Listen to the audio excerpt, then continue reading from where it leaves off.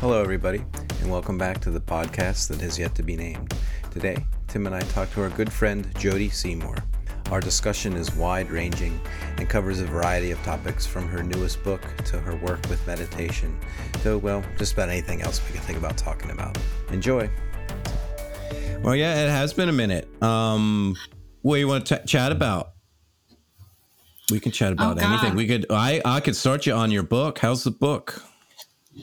The book is good. It's like, it's funny. I was taking a walk yesterday and I kind of feel like I've gone through the same process when I was pregnant with Olivia. It's like you find out you're going to do it. You're so excited.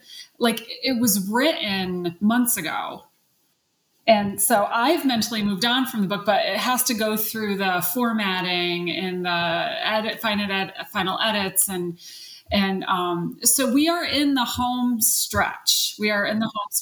I'm hoping it'll be out, if not by the end of this month, in the beginning of August. But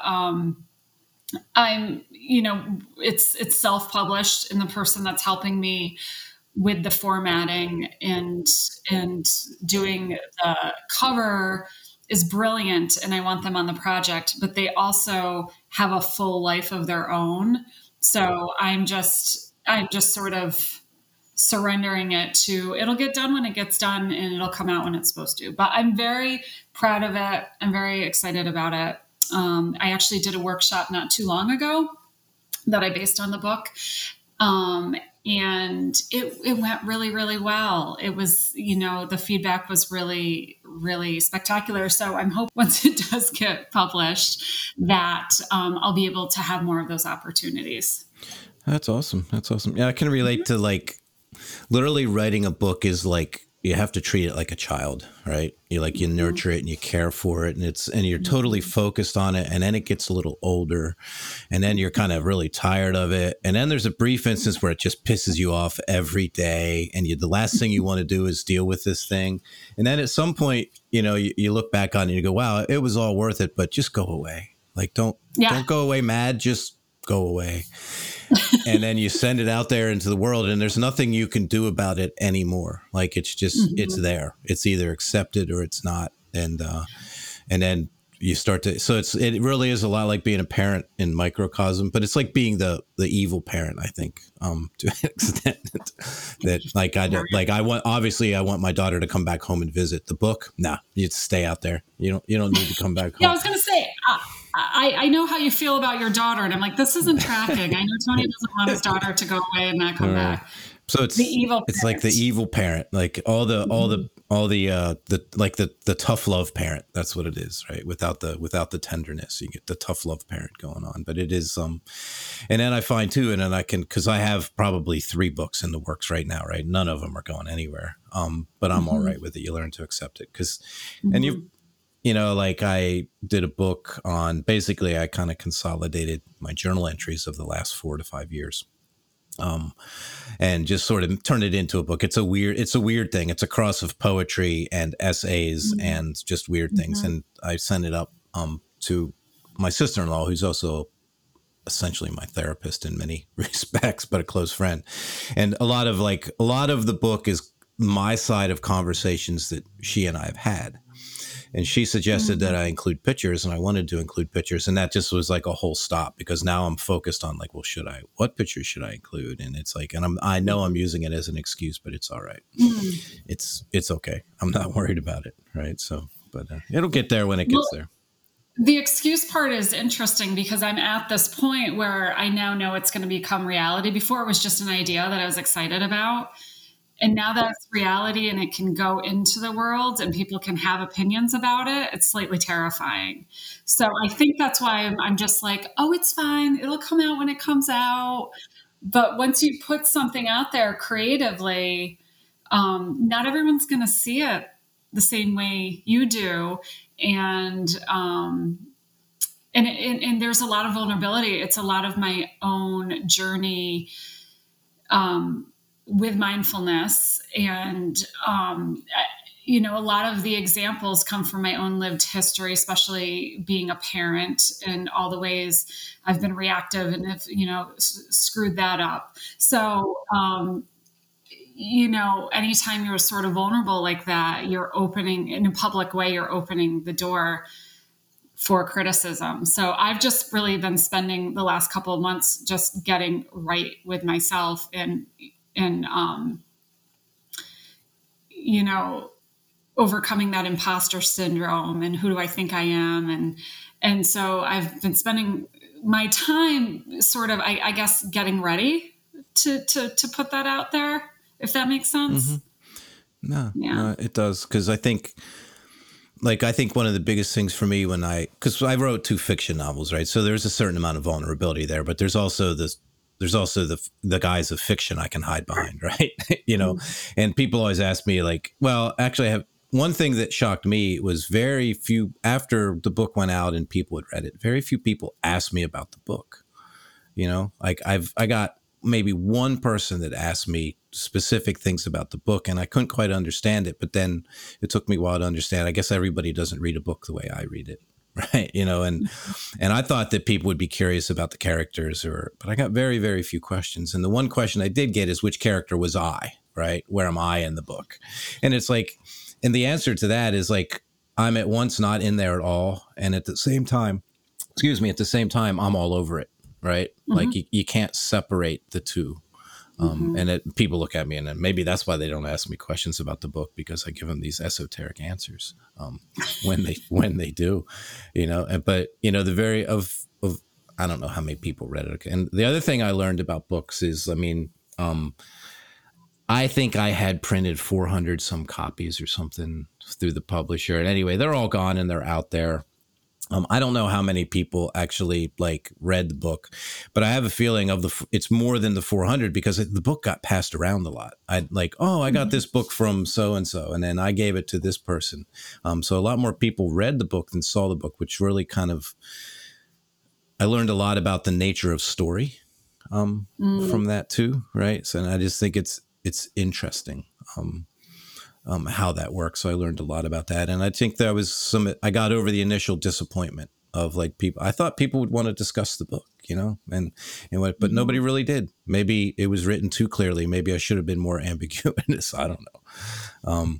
But there is that vulnerability. It was almost the opposite. I laid it out there with an attempt to be vulnerable and nobody saw it or nobody cared. But that was my interpretation, not the interpretation, right? Right. And I think, this book will not be more important to anyone than it is to us. It'll be, and I think of all the books I've read, I've read hundreds of nonfiction. I love personal growth mindset. I love all of that. I love learning about how humans human and different perspectives. But it's not like any of these books have become my Bible that I'm referring to over and over and over again. So that I can't go into it thinking that my book's going to be that.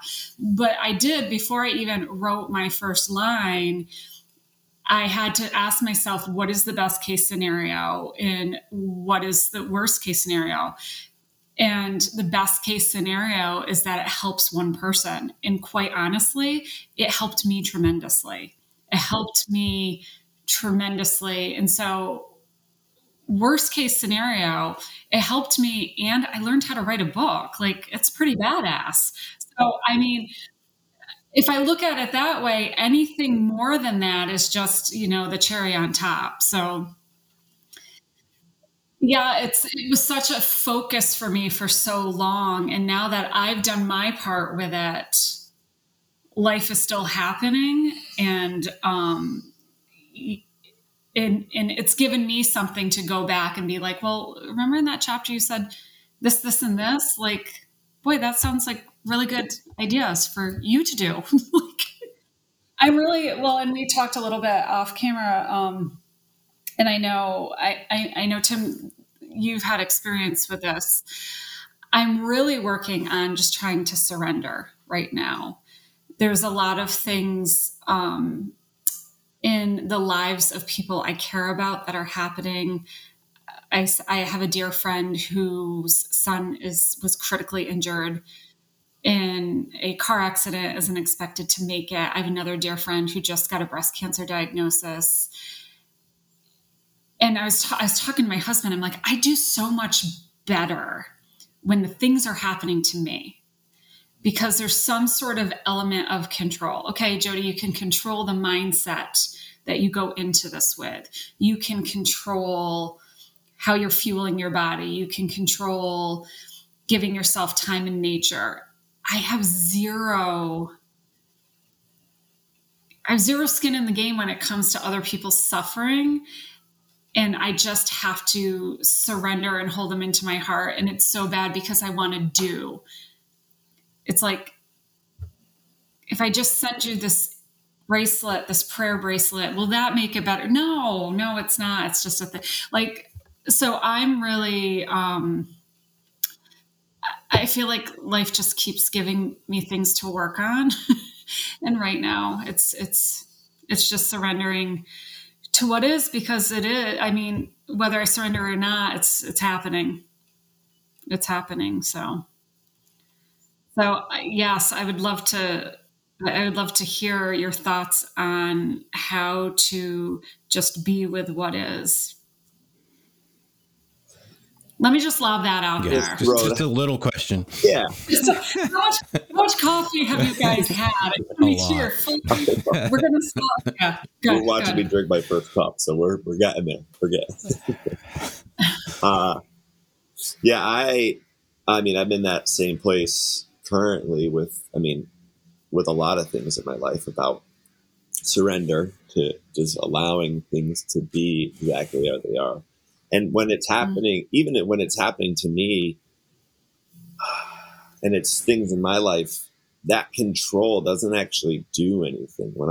I find when I'm trying to control it, whether it's in somebody else's life or in my life, it's just me trying to change it. It's like a avoidance technique, and it's really difficult to just sit with and be with discomfort. And I don't know that it's any different for me coming from an addiction background and being in recovery, but I think it's just human nature to avoid discomfort. But yeah, there's no avoiding it. You're going to have to eventually sit with it and process it. And I've been sitting a lot with discomfort and just asking it what it's doing here and having a conversation with it. When it shows up, when that feeling comes and I have that angst or that anxiety or that grief and sense of loss or sense of something's missing, I'm like, hey, what are you doing here? What are you trying to teach me? What is this? Like, what's your purpose of being here? And I remember I said to Amanda a few months ago, because things take time, and I go, oh, do you know the worst part about time is it takes forever. But it's true. Like, there's no speeding it up. I could just try to distract myself, but really just prolonging that experience. There's something to be learned in that space, in that, it's just being present in creating space for that discomfort. I heard recently a quote that I really liked of it's the space between the notes is what makes the sound, that makes the song. So just allowing for there to be space for anything to kind of come in is what ends up creating the beautiful song of my life. And it's not always like, when I say a beautiful song, it's not just joy. It's also pain and the discomfort and the loss and the, and the joy and the love and the connection. Yeah, there's all kinds of loss in my life right now. A buddy of mine caught his rope and fell out of a tree on Thursday last week and died. It's like, I spent yesterday with a whole group of friends. That was like his group of friends. One of my buddies flew home from California, and we all just got together yesterday and shared stories and laughed and cried and hung out. And, and it's a really beautiful experience to be around everyone. And all kinds of lessons come out of that too. Everyone's like, it's been we all used to see each other all the time, and everybody was hanging out at parties, and now everyone's got kids and this and that, and everybody's like, we haven't talked in like a year. Let's not do that again. Let's, connect. And everybody was just coming together and sharing stories and want to stay, and it's a reminder of how short, this ride could really be, Yeah. Oh, Tim, I'm so sorry. It's beautiful and brutal love, isn't it? Mm-hmm. And then the law, and I think that's, for me, is my struggle to surrender is always fear-based. It's always, instead of focusing on the love, it's the fear, it's the loss, it's the out of control. It's, instead of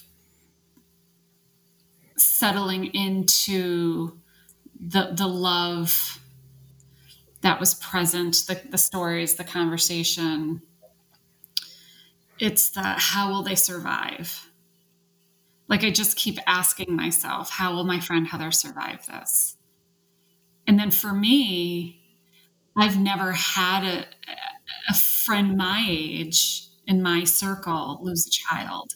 And as the mother of a 10-year-old, then that becomes a terrifying prospect. Well, this happened to her. How could it not happen to me? Like, and so my discomfort and my inability to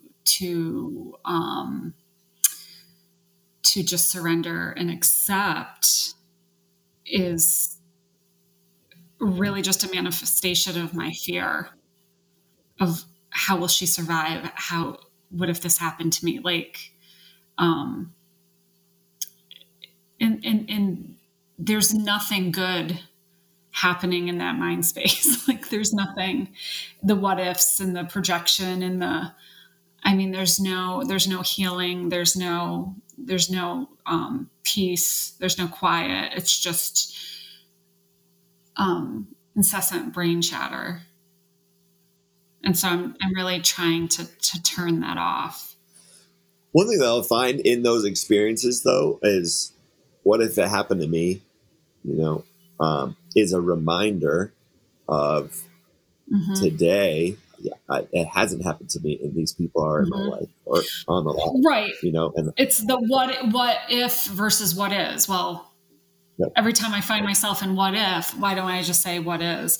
But it's also a reminder of what's important. Like yesterday, Olivia comes out in my t-shirt and underwear, and I'm like, she goes, well, I haven't done laundry.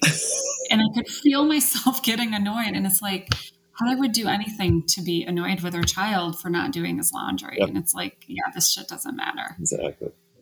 I have drawers full of clothing for you, kid. It's just perspective. It's just perspective about pay attention to all the beauty and joy around you and the very simple things. And I did that yesterday. I had a particularly hard day yesterday, and I just kept looking. It's kind of like, I think therapists do this where they're like, look, can you see 5 things? Can you hear 4 things? Whatever, to ground you in the present moment. And I literally spent an hour just staring at my husband's garden, his flowers around it and everything's coming up, and the hummingbirds and the butterflies. And I was just like, I found myself just staring at that because I needed to see beauty. I needed to see life. I needed to see vitality. And I really think that's, I think we're in for a really hard couple days. And I just have to, I need to keep doing that. It's always a tricky thing, right? Because, the Buddhist legend about inviting Mara to tea, right? So, if hardship shows up your front door, if the devil shows up at your front door, don't lock the door, open the door and let him in. But I think you have to be careful with that because you will end up being the sum of the 5 people you hang around with the most. So if Mara is the only one you invite to tea, it's a slippery slope. So I think you're right that, and I think a lot of people miss it. I know I've missed that at points in my life where it's like the only person I was inviting to tea was Mara, and it's like, and that there is value in that, like Tim said, and like sitting with that discomfort and looking at it. But I think like you did, staring at the garden, you have to invite other people to tea too, that are much more friendly and bright and be able to see that. And I think that juxtaposition is somewhere in between that, like the notes in between the song, that juxtaposition. There are just truly shitty things that happen in this world. And like for as much as I would love to believe that there's a plan for all of it, I can't. I've seen too much. I've seen good people go by the wayside and bad people succeed. We've all seen that. I've seen good people taken too early and bad people live too fucking long. So I think that for me, or not even justification, but for me, it's that juxtaposition of those two things. That's where life occurs, somewhere in between. And understanding that and walking that delicate slope between inviting more to tea, but then also inviting somebody else to tea that's much more friendly, and the way I remind myself of this is when tragedy does happen and I have to address somebody, I very rarely say, "Oh, I'm so sorry," because I do feel sympathy for them. But my sympathy is not really what's needed at that point. And it reminds me, to just basically, sometimes the best I can do in those situations is literally just to be there and to sit as a strong presence, whether it's needed or not. And it's, my sympathy will do them no good, but perhaps maybe my strength or just my presence can act as like an echo absorber, right? I see myself a lot of times as a reverb absorber to just take on some of that pain and that suffering as best I can. And, that I'm with you that, when you told me the story about your friend's son, you immediately as a parent, you think, oh God, I don't even want to think about this. And, I knew Tim's friend as well. We had done some training together a couple months ago. And the first thing comes to my mind is like, oh, Joel, like why am I in this field? I've never had a real job where people don't die. I'm like, why did I choose this? I've had 2 jobs in my life. I've been an arborist and I've been a soldier. Like, what have I done? Like, what have I done? You have a type. I seem to have a type. So it is. And I didn't deal with that very well earlier. And I think, like many people, I've turned to coping mechanisms that weren't necessarily the healthiest. I'm fortunate that it didn't catch up with me, but finding that delicate balance and it's not that I don't want to offer somebody sympathy. I just think for me, it's a reminder because then it gives me more value. If I can say, Tim, that just sucks. It just sucks to hear about Joe. There's just there's no words I can say to make that better. Yeah, my girlfriend texted about the breast cancer and I just wrote back, fuck. Yeah, exactly. Because the universe is, you all know my theory about a broken ass fucking disco ball. Yeah. All right. So it's just it just reflects the shit back sometimes. And unfortunately, there's shitty people and there's good people and we all cast light. And the disco ball don't care what the quality of the light is or what the color is. It just reflects it back. It's up to us to figure it the fuck out from there. I had another friend 2 weeks ago, a good buddy of mine that overdosed and passed away. And his girlfriend, who was 6 months pregnant, found him. And it was like, and all people were calling me and asking me, like, that are close with her, like, what do I do? How do I show up for her? And I'm like, we just show up. That's what we do. Like and I've not said to her, I'm so sorry. Or I don't even text her and say like, how are you? I'm like, what are you doing? You want to get dinner? You want to meet here? We're having people over, come around, and it's just sad. There's nothing but it being sad, and it fucking sucks. Like, that's it. There's we can't fix it. We can't change it. There's no any way out of it besides fuck. Like, there's not, and she has said, I'm like, listen, you're not alone. Like, we as a community and a group, like, you're not going to be going through this experience alone. Like, we're here. And she's like, right now everyone's texting and keeping in contact, but what about in a couple of weeks when the texts stop? And I'm like, that's not going to happen. I'm like, you can And I've said to her multiple times, I'm like, there's always someone home at my house. Just come over and watch TV. We don't have to talk. You can just hang out here. We'll just chill and do nothing. Just be here whenever you want. Just show up. And now for their child. And now I feel like my purpose is to like show up for her, you know, and like in the past it's been to like help, you know, her boyfriend, you know, Derek, and then now he's gone and there's nothing I can do there but just show up and be of service with her somehow and just let her know she's not alone. And, you know, and I don't know how well it works, but sometimes like the perspective thing, you know, when you look at your problems and then you see somebody else's, I don't know how good that is for like the ego. And like if that's actually like a healthy route to take of like comparison. Well, my problems aren't really that bad, you know, look at them. I mean, pain is pain. Yeah, pain is pain, you know, but I mean, it does put it into perspective sometimes, but I mean, we all have different levels of pain. And, man, you do have to be careful with what I like call the Walmart system of therapy. So like if you're a really bad father, I would just go to Walmart and in like 5 minutes I'd feel better about myself because I'd be like, well, I'm not that bad. You know, it's like, and while it's always been a better joke than an actual technique, I think you do have to be very careful with that comparison because I think the problem with it, at least what I see, is when you look at it objectively, it's ego-centered, right? It's very ego-centered. It's not focused on the person with the pain because like you said, Jodie, pain's pain. It's been, you know, a difficult lesson to learn that everybody's going through. Everyone's a wound. Everybody has a story. Everybody has something. A lot of times it's a happy story and joy in it. And I might look at it and go, why are you happy about that? But it's not my story. So to understand that and to, you know, it is like it. I'm not saying it's a bad technique. I'm saying that for me, it's a technique that if you lean on too much can be very egocentric. And it's because it's really their pain isn't about me, right? The poor people that are doing poor parenting in Walmart have a story that I know nothing about. And they might truly be terrible people, but that's not for me to judge. And there's nothing I can do about that, right? There's no fixing. And I think, like I said before, one of the reasons I very, very, very rarely and have gotten out of the habit of in these situations going up to people and saying, "Oh, I'm so sorry," is because it to me it almost means that I'm trying. It's almost like I wish I could fix it, and you do wish that, but I can't. So, you know, let's not. I think just having that physical presence and being there, whether it be virtual. Right. And I'm sorry makes it about me. Right.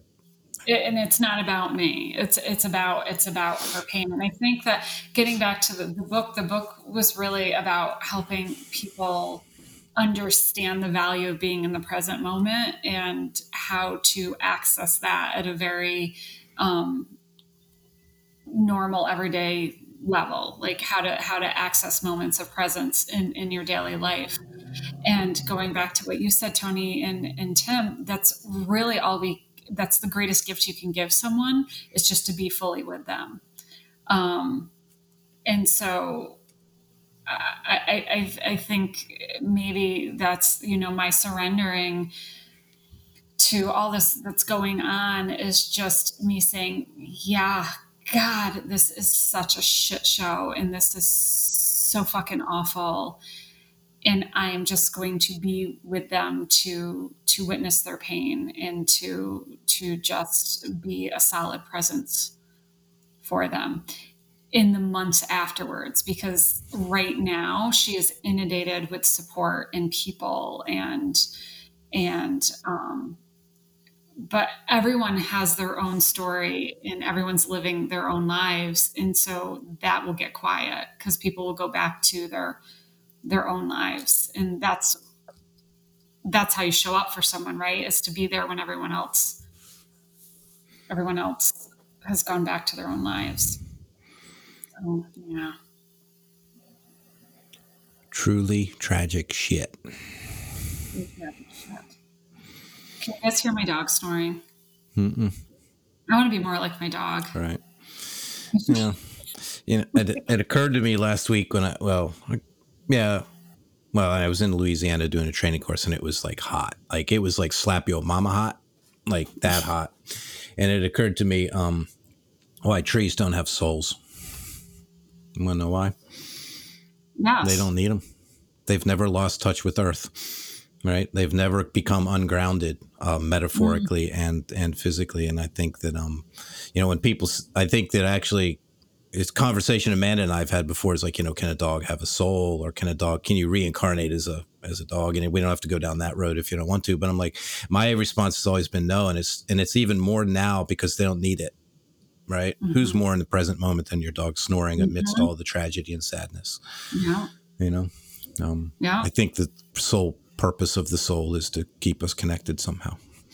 Mm-hmm. But that's just a crazy thought I had, because I have a lot of crazy thoughts. So. I don't think it's so crazy. But I think that, like you said, when dealing with the grief and the tragedy, what's funny is we don't have this same struggle when it becomes with enormous joy, do we? Mm-hmm. And you should almost have the same struggle to an extent, right? Like when somebody gets an amazing piece of news, you should have the same struggle, but we don't.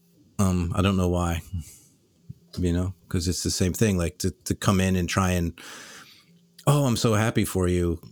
How different is that? And, oh, I'm so sorry for you.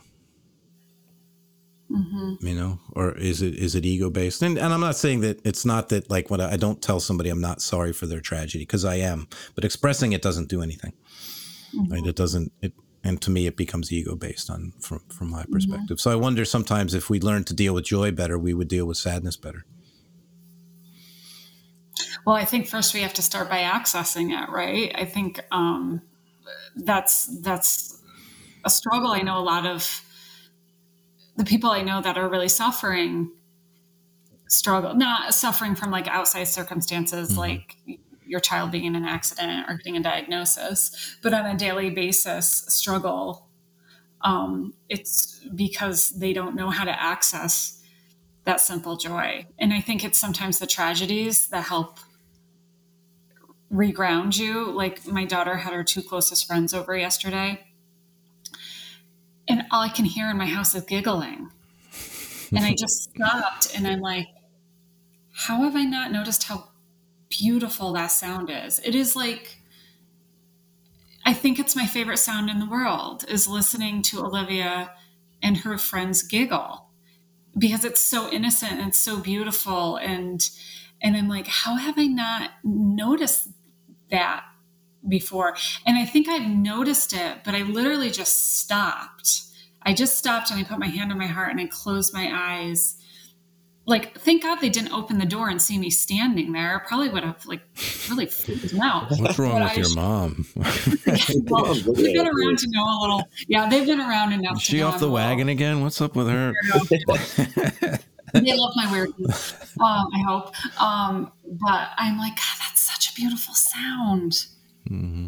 And I think like it's the ability to access those tiny moments. And I think it's like when tragedy strikes, it can be regrounding in a way, because it helps you to see that there's a lot of beauty too. There's a lot of beauty. Well, I think when you do something like that, you're actually practicing acceptance and non-judgment and being in the present moment in a happy situation the same way that you have to in a sad situation. Yeah. And I think a lot of people don't take the time to practice it in a happy situation. Yes. Like, yeah. So yeah, like everybody wants to practice it when everything goes to shit sideways, mm-hmm. but we can spend time practicing it beforehand when good things happen. Right.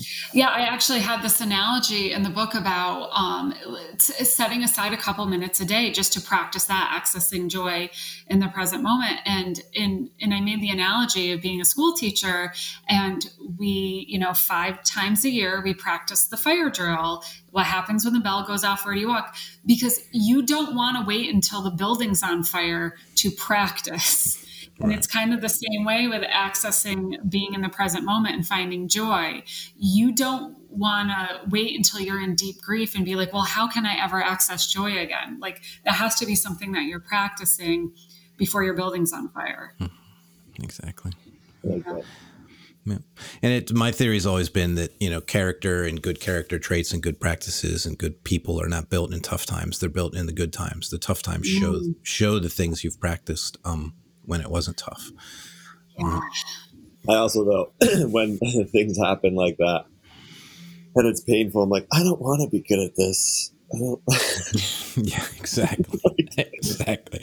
All these things that we get to practice, or, these things have to happen to practice them, and the opportunity and grief come, and you're like, more of this. Like, I don't want to do this anymore. Exactly. Yeah. Well, it's Tim, you'll appreciate this. I don't know if you knew this. I'm still not drinking at all. So it'll be 2 years in October. Oh, cool. And red wine was always my easy button if I'm feeling discomfort. Mm-hmm. So I said to my husband last night, I'm like, I'm so glad I'm not drinking anymore, because I could have easily crawled into a bottle of Cabernet yesterday. Okay. And it's that, once you give up the things that you use to numb, you have to learn to sit in the discomfort. Mm-hmm. And like you just said, I wish I wasn't good at this. It's like, I wish I hadn't, made a practice out of sitting with my discomfort or my uncomfortable emotions. And it's part of my practice. It's part of, what I teach in my workshops. And it's like, oh shit, it's so easy to teach it when you're not having to experience it. Yeah, seriously, it's so much easier to teach. In your mental level, but have to experience it. Yeah. I can teach you how to do it. Yes. I don't want to anymore. I've done it enough. I've done a lot. Yes.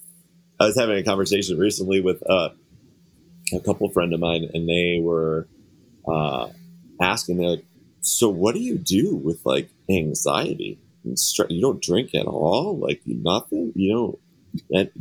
So what do you do? I like to cry. Yep. Crying is a good one. Yep. Crying, letting it out. I'm like, breath work. I love saying fuck. Fuck has been a really good tool for me. Yep. Yeah, sometimes you just have to let it go. That's one of my friends said to me, I think I've shared this on here before, but he had some other friends who were all really into ayahuasca and different psychedelics and stuff. And they were all like basically talking about how hardcore they were for like the level of psychedelics that they were engaging in and the spiritual work they were doing. And he said to them, he's like, you guys think you're hardcore? He's like, I have a friend who's been completely sober for 15 years. He has been raw dogging life for 15 years. He goes, that's hardcore. Wow, yes. I was like, I never thought of it that way. Yeah, that is pretty hardcore. You are hardcore. Yeah, right. Just raw dogging life. Raw dogging life. Yeah. Mm-hmm. See, there's a book title. Now that I'm a writer. Yeah. Raw dogging life. That's a great book title. Seriously. Raw dogging life. That is funny. That is funny. Yeah. You're hardcore. Yeah, this feeling stuff is kind of hard. Well, it's like my poster would be, if living was easy, everybody'd be doing it. Truth. So in your book, it's techniques and experiences of being present and helping people experience presence. Yeah, so every chapter is kind of like a mini lesson, the teacher and me. And so we talk about sort of in the beginning, like why we become overreactive and why we, I go into the work of John Kabat-Zinn and give this sort of the foundations of mindfulness, the, ability to focus attention, the intention, living life with more intention and not on autopilot. And then the whole attitude of loving kindness. So the definition of mindfulness is being in the present moment on purpose without judgment. So bringing curiosity instead of judgment. That's that sort of loving kindness piece. starting with yourself and then being able to project that. So the whole book is sort of building to that. I'm trying to start with alleviating the shame behind it, because I know, speaking from, middle-aged woman mom perspective, there's a lot of like mom guilt, like, oh, I wish I hadn't blown my top, or I wish I, hadn't reacted in that way. And a lot of that is just, we're spending a lot of time on autopilot reacting to things that we saw, ways of being that we saw when we were much younger, 0 to 7. And then go on to talk about like the whole body, how the body feels like, the whole amygdala hijacked, how our body, when we feel ourselves triggered, our body goes into that fight. A lot of times our body goes into that fight mode, and there's a great quote that says somewhere between a stimulus and a response, there's that space. And in that space is the freedom to choose. So it's trying to teach ways to sort of give you that space. So I talk about breath work. I talk about creating a mindfulness practice. I talk about like just 12 minutes a day of like concerted practice, whether it's a meditation, whether it's yoga, whether it's gardening, anything that you're doing where you're focusing your attention. So anything that you can do to sort of try to put yourself in flow state. Musicians have this, like when you start playing your guitar, Tony, and then all of a sudden it's 2 hours later, that's you being in the present moment on purpose. So finding ways that work for individuals. For some people, it might be gardening. For some people, it might be painting. But finding your thing where you can just practice being in the present moment. And I'm trying to make that accessible. When you say mindfulness to some people, they're like, oh my God, I can't meditate. Well, meditation is wonderful and it's a great tool, but there's a lot of different ways to do it. It doesn't have to be just sitting cross-legged on a like, I can't even sit cross-legged for more than 3 minutes. Like, it doesn't have to look like that. So, that's really the purpose of the book, is to help people be able to access that, because connection is so important. And I think a lot of times we sever connection with our reactivity and our inability to listen. So those are two of the things that I've really tried to focus on in the book. And then I just sort of share my own stories of major screw ups and some successes. And yeah.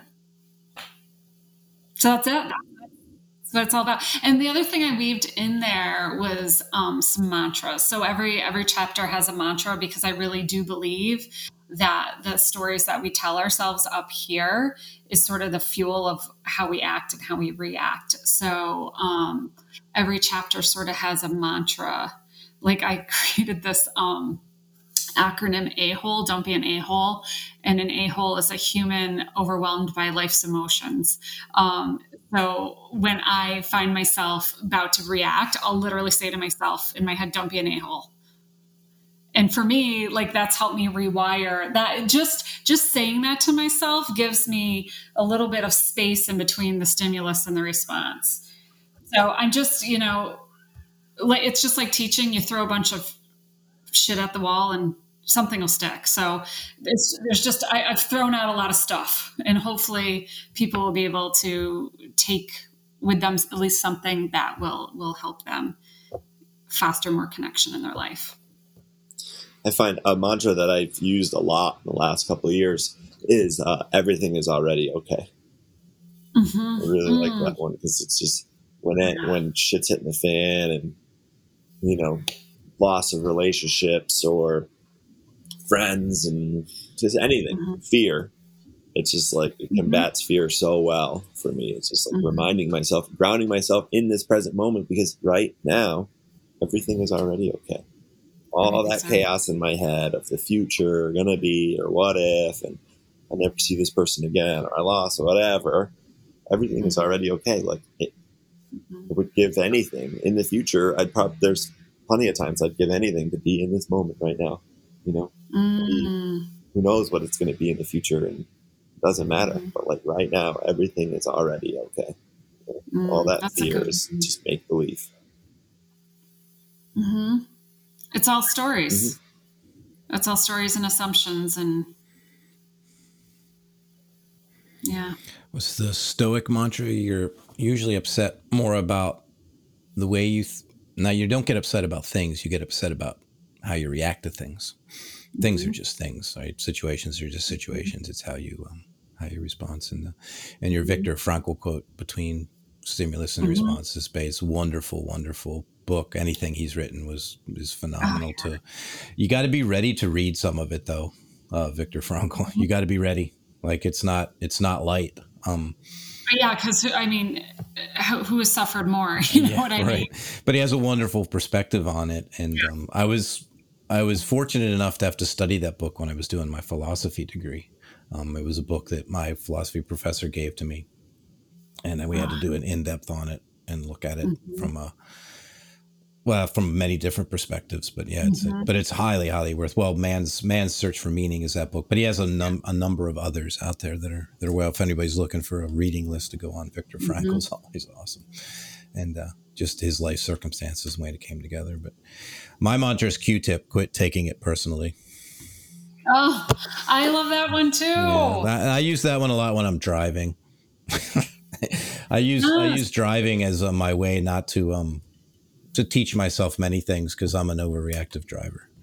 Like I just am. Those types of things tend to trigger me. So Q-tip has been going like, it's like, that person doesn't know me. They don't care about me. Whatever they're doing has nothing to do with me. Why am I angry? And then I think the other one that I come to back a lot is the things that anger you control you. Yes. Yes. And I have a big problem with being controlled.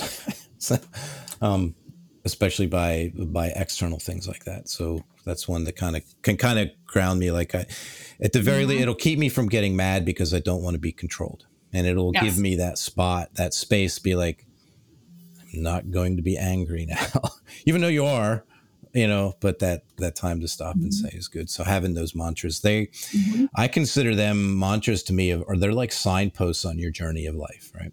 Mm-hmm. Like the mantra, it's like a signpost or a billboard or something. And sometimes for many, many years, you see the same billboard and then it changes. Or you come across a little, roan in the sand or a painted rock. And those are those little signposts. They're literally the caricatures, the symbolism of a journey, I think, when you have Mm-hmm. mantras like that. You know, the a-hole one, people yell at me all the time. So I've been hearing that forever. I don't think they're But yelling mantras at you. no, they're probably not yelling mantras at me, but hey, you never know. That's the story I'm telling myself, Tim. That's the story. Jodie's changed my perspective. And I got to, you know what, Jodie, you told me a while ago about books, piled up books. And I relate this to people all the time, the pile of books, and how you can get over the guilt and shame of having a pile of books, and simply that the right book will appear at the right time. Mm-hmm. But if you don't have a pile, it can't possibly appear, can it? So I tell people Absolutely. to increase the pile, to make it bigger, to give Mm-hmm. yourself more options. Mm-hmm. Well, and I believe it's all planting seeds too, because I think we receive what we need when we're open to it. And for me, so many times, I remember Amanda a long time ago recommending. I just had this conversation this morning. It's so funny. The book "Many Masters, Many Lives." And then I bought it because I got excited about it, and then it sat in the pile.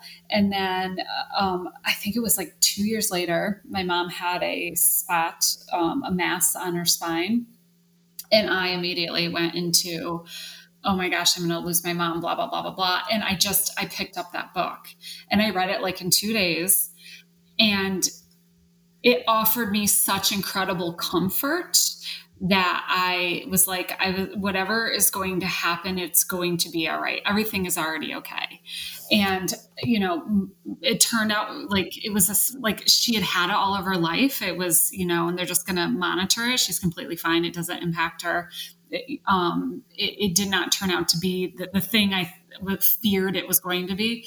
But that book offered me so much comfort. And I think it's because I was open to receiving it. So that's why, like this morning when I texted you, I'm like, I don't know how I'm going to be able to have an intelligent conversation because so much is going on. But then I also was like, no, I think connection in real conversation is exactly what I need to have right now. And so it's just being open to the opportunities that the universe and life give you. Yep. If one of the physical, actionable things that, people ask us, say, just start to build that pile of books, right? Not to have a pile, not because you need 10, but start to build that pile of things that you're going to get to eventually. Because if you don't have the pile, you can't get to it. Right. And it could be anything. It could be, for me, physically, it's a pile of books, but there's also, I have audiobooks, I have podcasts that, that looks interesting. Let me bookmark that, or a podcast. Oh, that looks cool. Let me bookmark that. And inevitably, with the audio stuff, I'll be driving somewhere and I'll just be, what do I want to listen to? Oh, there it is. And but you have to have that pile. And, your method took the guilt and shame out of it, because I'm like, well, Jesus, when am I ever going to get around to these books? And just made it what it is. It's pile. That's all it is. Oh, It's a resource, right? It's a reservoir, not a pile, right? It's a resource, not a detriment to and I fully know till the day that I finally move on to whatever's next, there'll just be a pile of fucking books. I'm not going to get to them all. The point is not to get to them all. The point's to have them there when I need them, right? Isn't it weird? Like, our mindset is it's something that we have to achieve and get through and to do. It becomes like, instead of the pile of books or the podcast, it's like, it doesn't have to be a check mark. I got to get it done to do thing. You know what I mean? I feel like we spend so much time in life, and that's like with the writing of the book, I found myself really not enjoying it because I was treating it like a check mark. And then when I was just like, okay, you know what? This is going to be whatever it's meant to be. It's already made the goal of helping me. And so whatever is after that is whatever it is. And then it became enjoyable again. I got to enjoy the creativity of it and the working with someone else and the collaboration. I love the collaboration, instead of being like, I got to get this checked off. Right. Like, it's self-published. No one's giving me a deadline. I don't have it's like, where's your draft? So why am I putting that on myself? It's silly. Yeah. Well, from a creative standpoint, I find I give myself deadlines, or I have to have deadlines, because I think that from a creative standpoint, once I get going, I can't stop. Once I get into that almost flow or creative state, it's best for me if I just keep going. And that, for me anyway, takes time.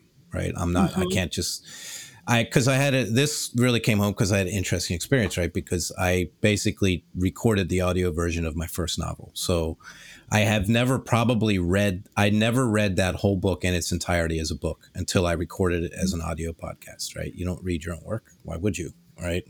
I read it all, but and it was probably, I published it in 2013. So it was 10 years since I'd really, really paid attention to that book. I pretty much had kicked it out of the house, said, move on, child, don't come back.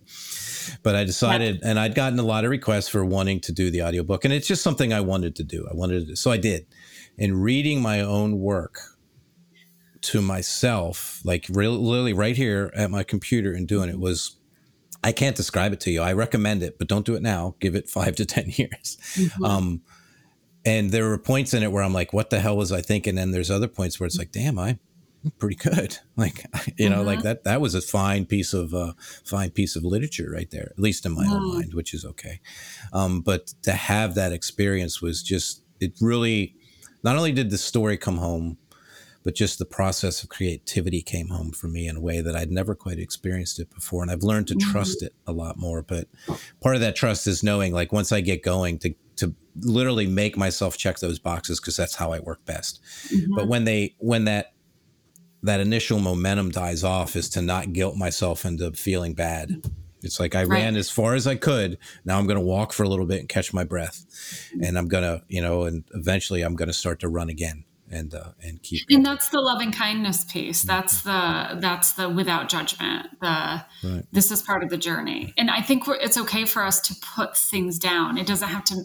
We don't have to call it quitting or stopping. We can just call it putting down. Like, I've put down running again. I just trained for a half marathon. I did a half marathon. Now, I mean, our listeners cannot see me, But I'm not a half marathon runner. By like, you wouldn't look at her and be like, "Wow, I bet you that girl's got a couple of half marathons."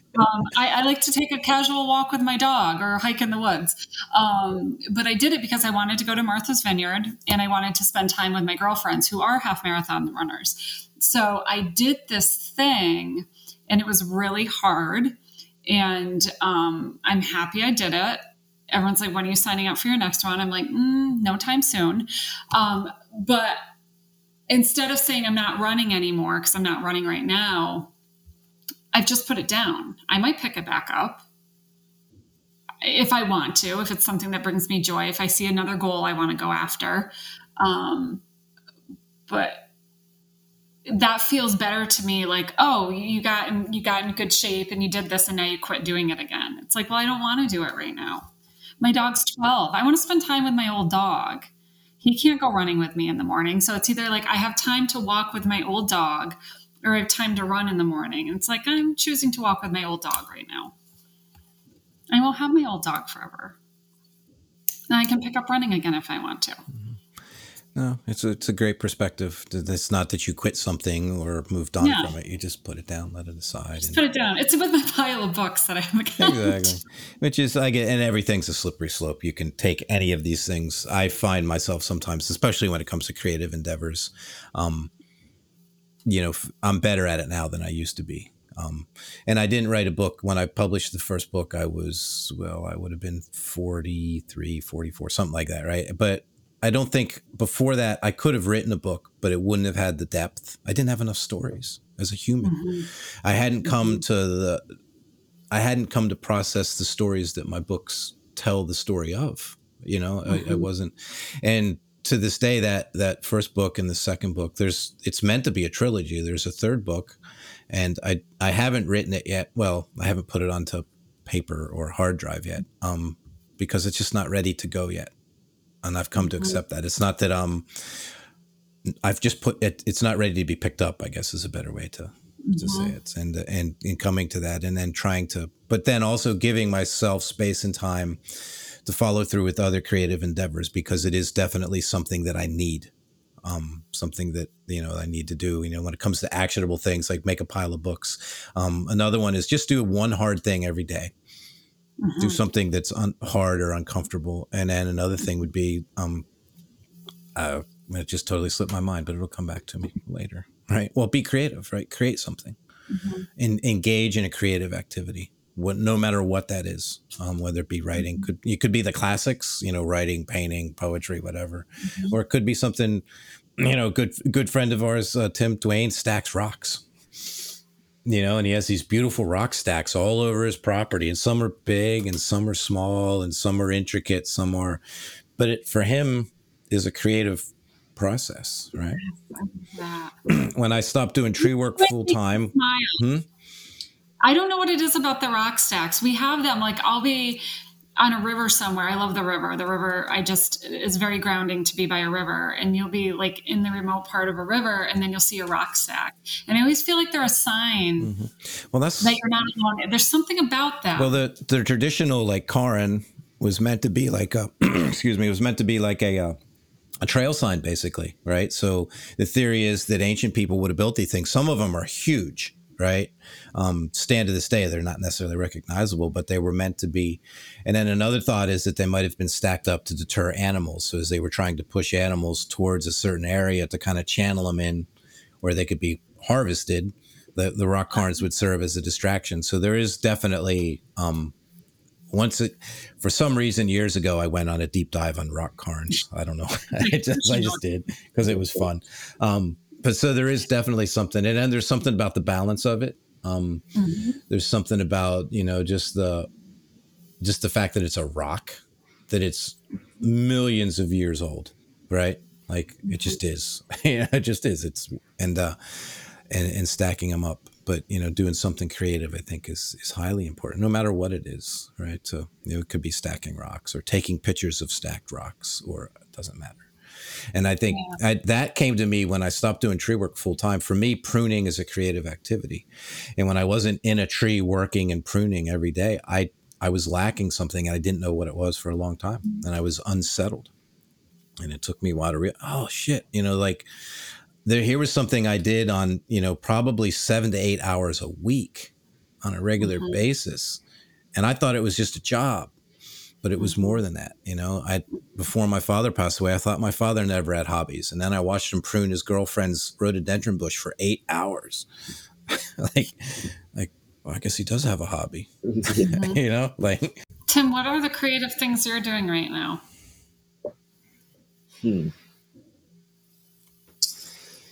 I question that sometimes with like what I do creatively, because I do a lot of like physical things. I'm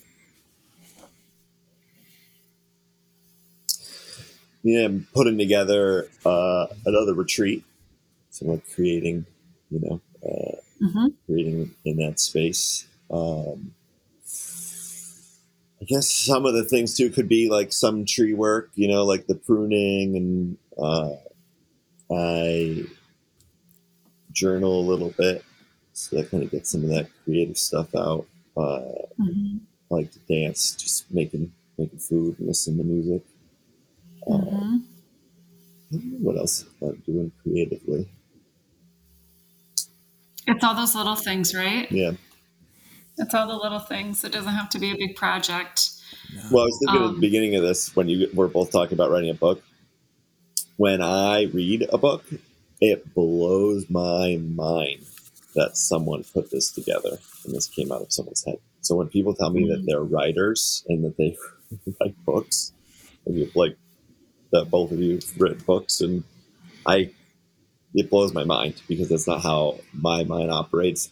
I couldn't read till 6th grade. I'm dyslexic. So just someone being able to like collect their thoughts in that way and then write it and have proper punctuation and formatting and it to flow and to... Oh no, I needed other people to do that. Yeah. Yeah. Oh yeah, absolutely. If my middle school English teacher heard that I was a writer, I mean, bless her soul, they would not believe you. Yeah. So for me, it was really the art of being creative. Other people came on board to help me with my commas and my, when you know what you want to say and you've read it over and over again, but someone reads it and it's not what you wanted to say. Like there were a lot of hands in this project. There was I actually have to write, or I get to write this week, a 500 little word essay for just for a program that I'm in. And it'll go out on their like newsletter or something about a story. And it gives me like a little bit of anxiety, because I can communicate very well, like verbally with people, and but as soon as I have to write, it just doesn't flow.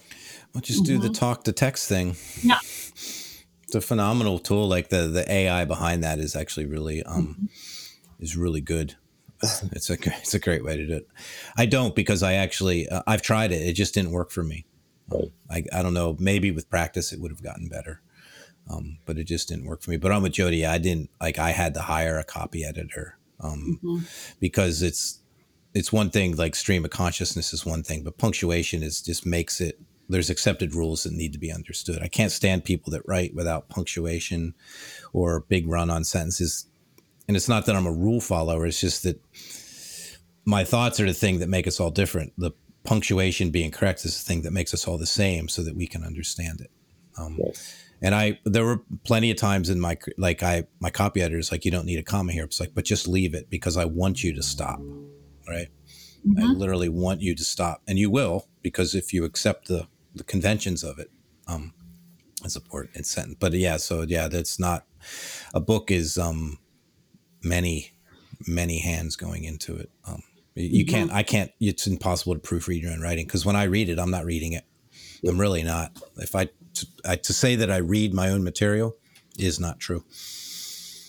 I recently used ChatGPT. You know what that is? Oh yeah. No. Well, so ChatGPT is it's AI, so it's artificial intelligence, and you can ask it any question. You can ask it to do anything, and it does it. So I needed a bio and a resume, so I just put in there and said, create me a resume.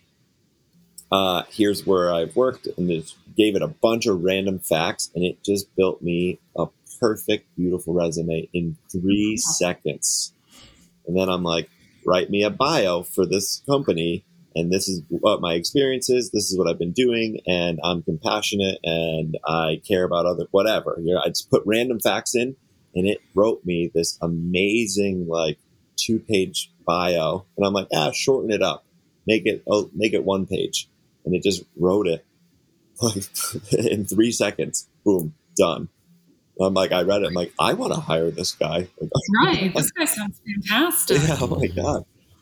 I sent it to my mom, and I was like, just read this. She's like, that's incredible. I called her. I told her how. She's like, yeah, I was wondering, because I know that you can communicate verbally, but writing is not. I was wondering who wrote that for you. Well, and for my book, one of the best compliments I got was from one of my beta readers is, it sounds like you. Like, it is your voice. And I know that sometimes when I talk, I don't sound perfect. I don't sound like I should be doing a TED Talk tomorrow. So what that tells me is that, it's there's no one's going to need a dictionary to figure out what I'm trying to say. Mm-hmm. Like, it's not sophisticated. It's like you're sitting down and having a conversation with me. And for me, that authenticity was so much more important, because I remember some people making suggestions, like, use this phrasing instead of that. I'm like, well, that doesn't sound like me. That is not something, I would not say it that way. So for me, it was protecting the integrity of my voice coming through as an author. So there's sort of that fine line between that AI, like, you want to really represent who you are. Right. But I get that needing that support. And just because someone's an author doesn't mean that they're a great writer. Most aren't. Yeah. So don't get that twisted. Yeah.